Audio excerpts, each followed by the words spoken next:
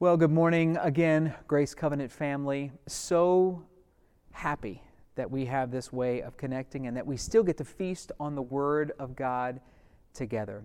You've got your Bibles open to Hebrews chapter 11. We continue our Legacies of Genuine Faith series today. We'll talk about Isaac, we'll talk about Jacob, we'll talk about Joseph in just a moment. But I find it remarkable, don't you? It's remarkable that some people can see the worst in every situation. Have you found that to be the case? I remember there's a company called Despair. Sorry, I know that's... wow, Pastor, thanks for encouraging us. Despair is the name of the company, Despair Incorporated. And you've seen the motivational posters. They came up with demotivational posters years ago, and they had one labeled essentially hope, or something like that. And they said, in every cloud there's a silver lining, ... but lightning kills many people every year. Wah, wah. Do you know people like that? The Danny Downers, the Debbie Downers of the crowd. They always seem to have a word of discouragement. It's their spiritual gift. But here we are in a situation, a circumstance, a historic moment that we will never forget as a people with long-lasting impact. Things look dark because, in a manner of speaking, they are. It's difficult to see words like pandemic and to say words like economic shutdown and say that with a smile or any kind of genuine optimism. It's difficult for some to stare death in the face and think of a good word or a blessing on others.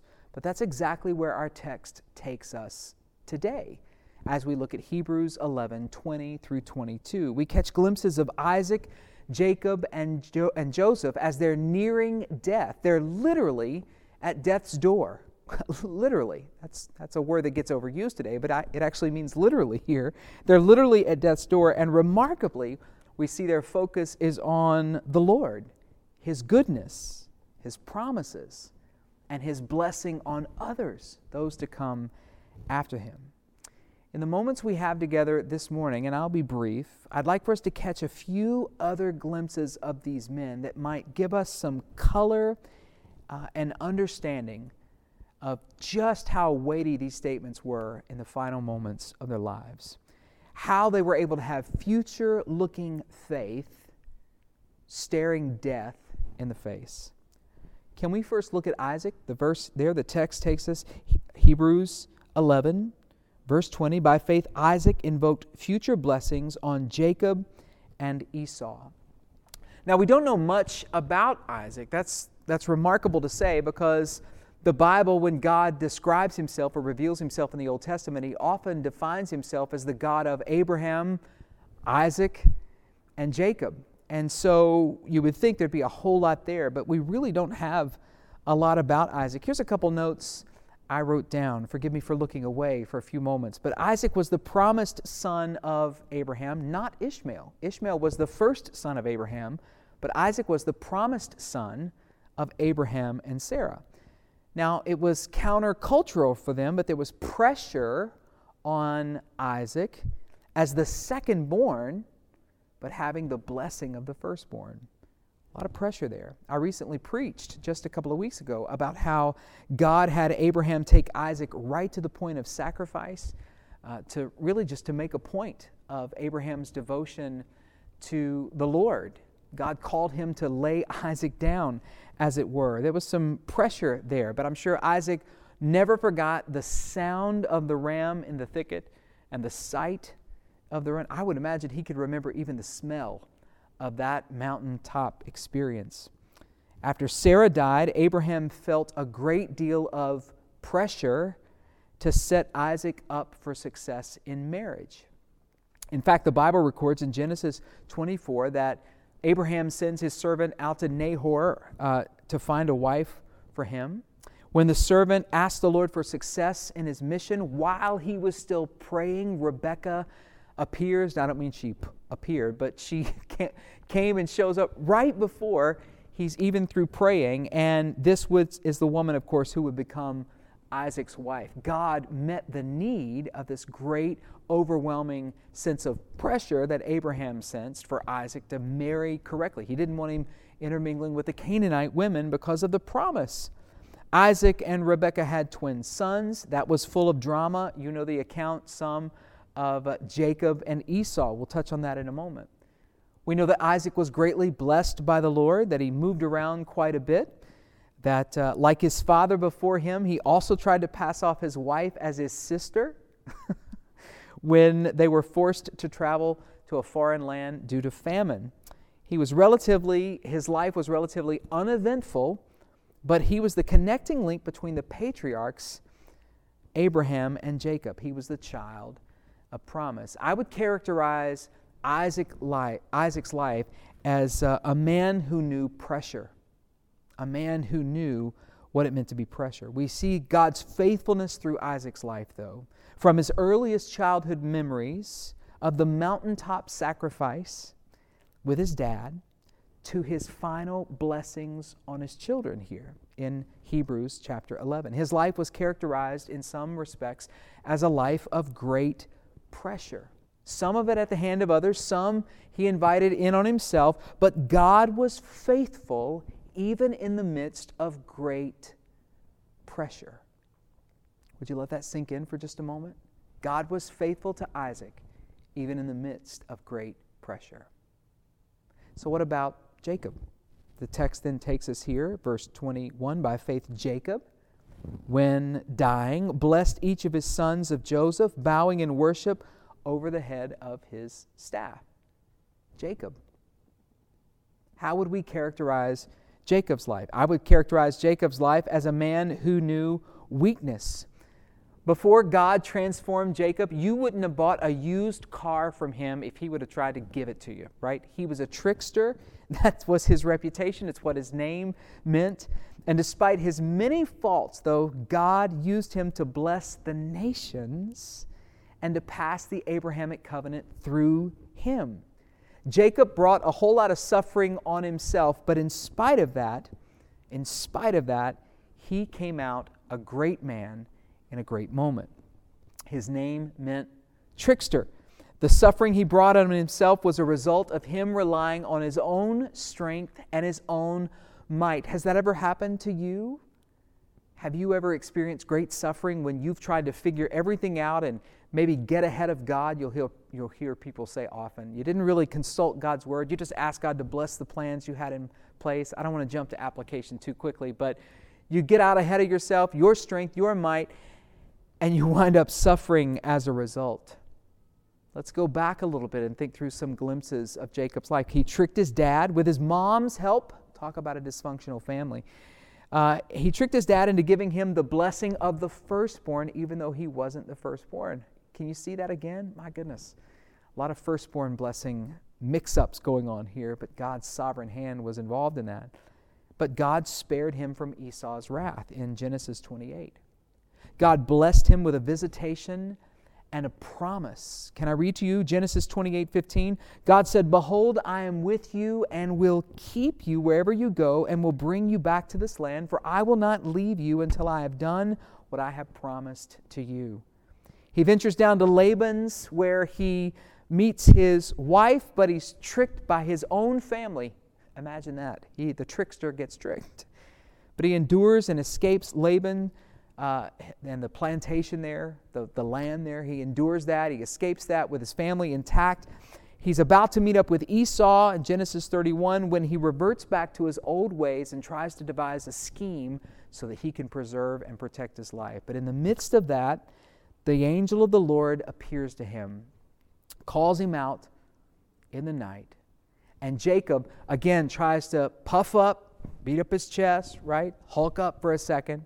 Says, I'm going to wrestle until I get a blessing. He relies on his strength, his ways, and his might. So the Lord takes something from Jacob. He took his strength. The Lord touches Jacob to weaken him. There's an old song, gospel song we used to sing in church.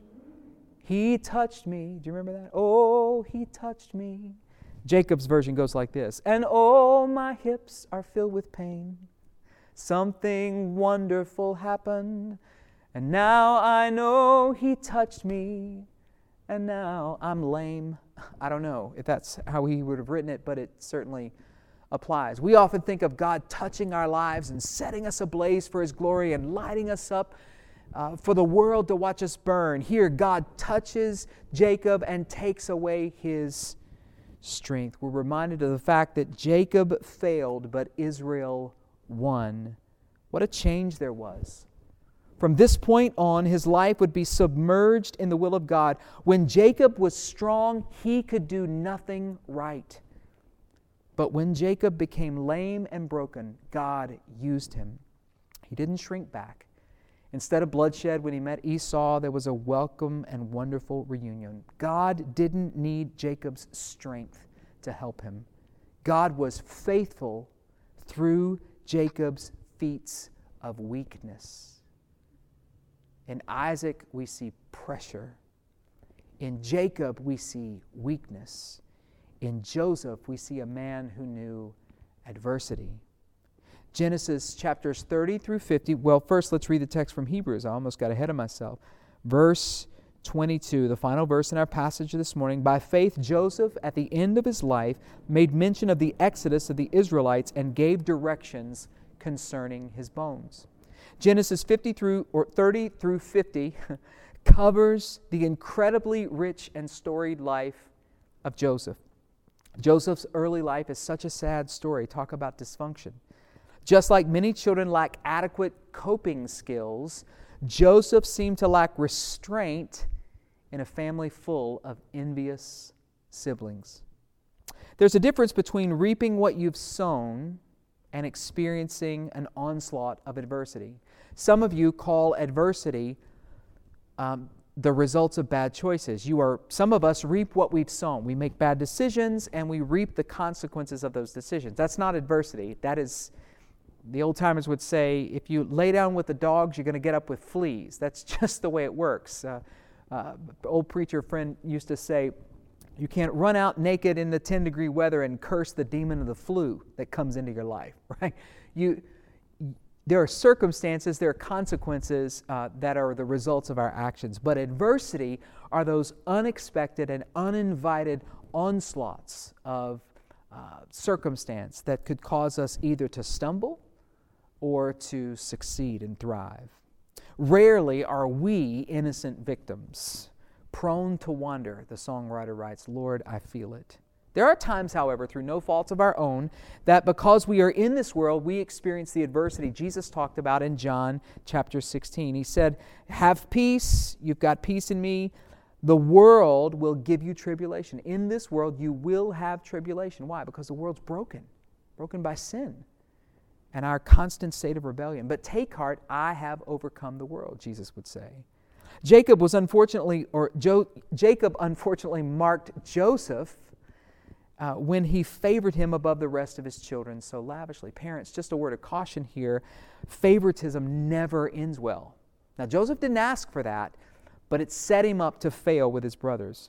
Real quickly, think back through the storied life of Joseph and what you know. In Genesis 37, he was betrayed by his brothers, thrown into a pit, sold into slavery, reported dead to his father. Joseph didn't ask for that.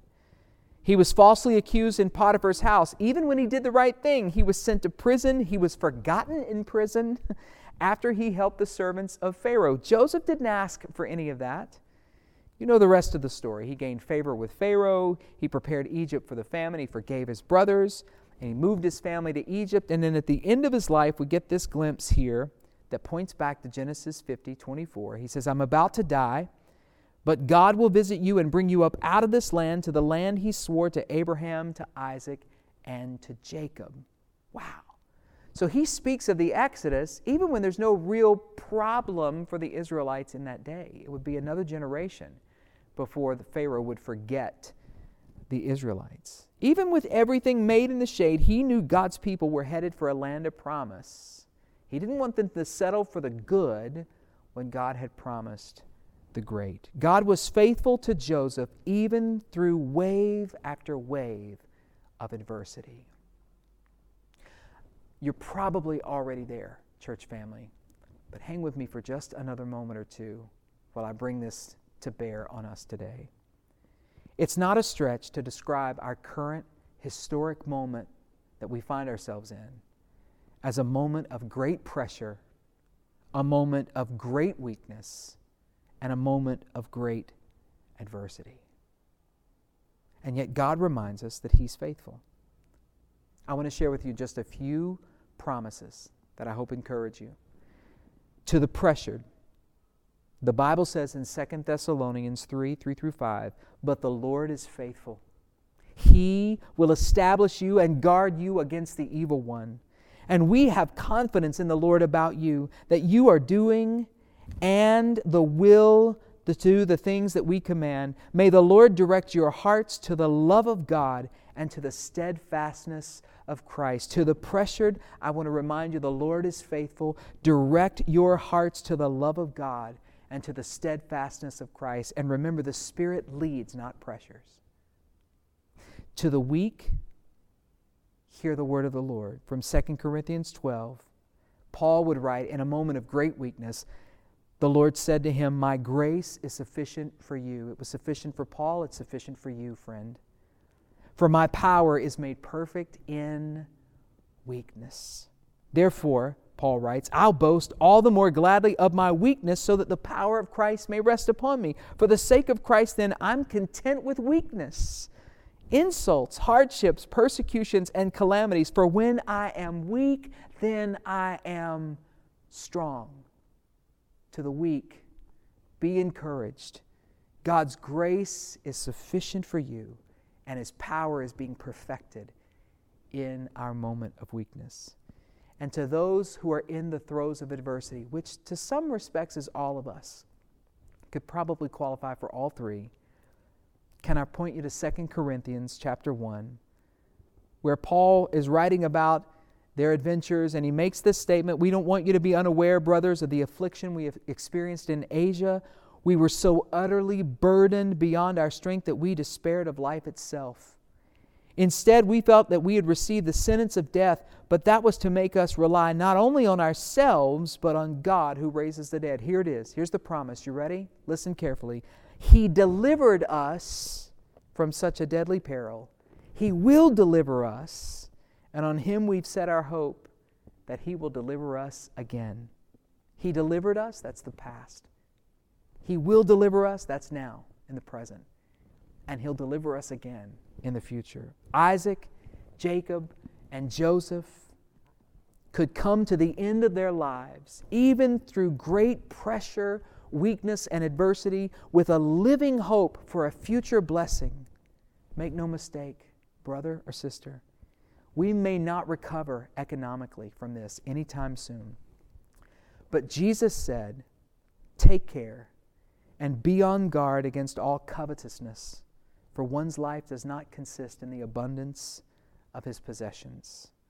Our living and future hope is not wrapped up, tied up, and tangled all up in the affairs of this world. We have this as a sure and steadfast anchor of the soul, a hope that enters into the very throne room of God. Jesus intercedes for us, for you, when you're pressured. Your great high priest knows about your weakness. Our overcoming King sees us in our adversity. Remember that God orchestrated and allowed these things so that He might be glorified. He's not caught off guard in our present moment either. We are of the faith, like Isaac, like Jacob, like Joseph. We will not shrink back under pressure in weakness or adversity. In fact, if we hit rock bottom as children of God, we need to be reminded that the bottom is the rock of ages. We have future-looking faith because it's anchored in the Lord. Would you pray with me? I'd like to share a prayer with you from Robert Hawker that just feels right for the moment. Let's pray. Blessed Lord Jesus, let the faith of my soul be fixed and unalterable, one that admits neither doubt nor change. Let me, with full purpose of heart, cling to you, Lord. I see through your Spirit's teaching the Father's hand and approval in all your work and finished salvation. So here, indeed, let me be fixed, and never be doubtful of mine, but let me live and die in the full assurance of faith, Let me be well pleased with what my God and my Father is well pleased with, always rejoicing in the hope of the glory of God. May you have future-looking faith, even in great pressure, weakness, and adversity. The Lord be with you, church.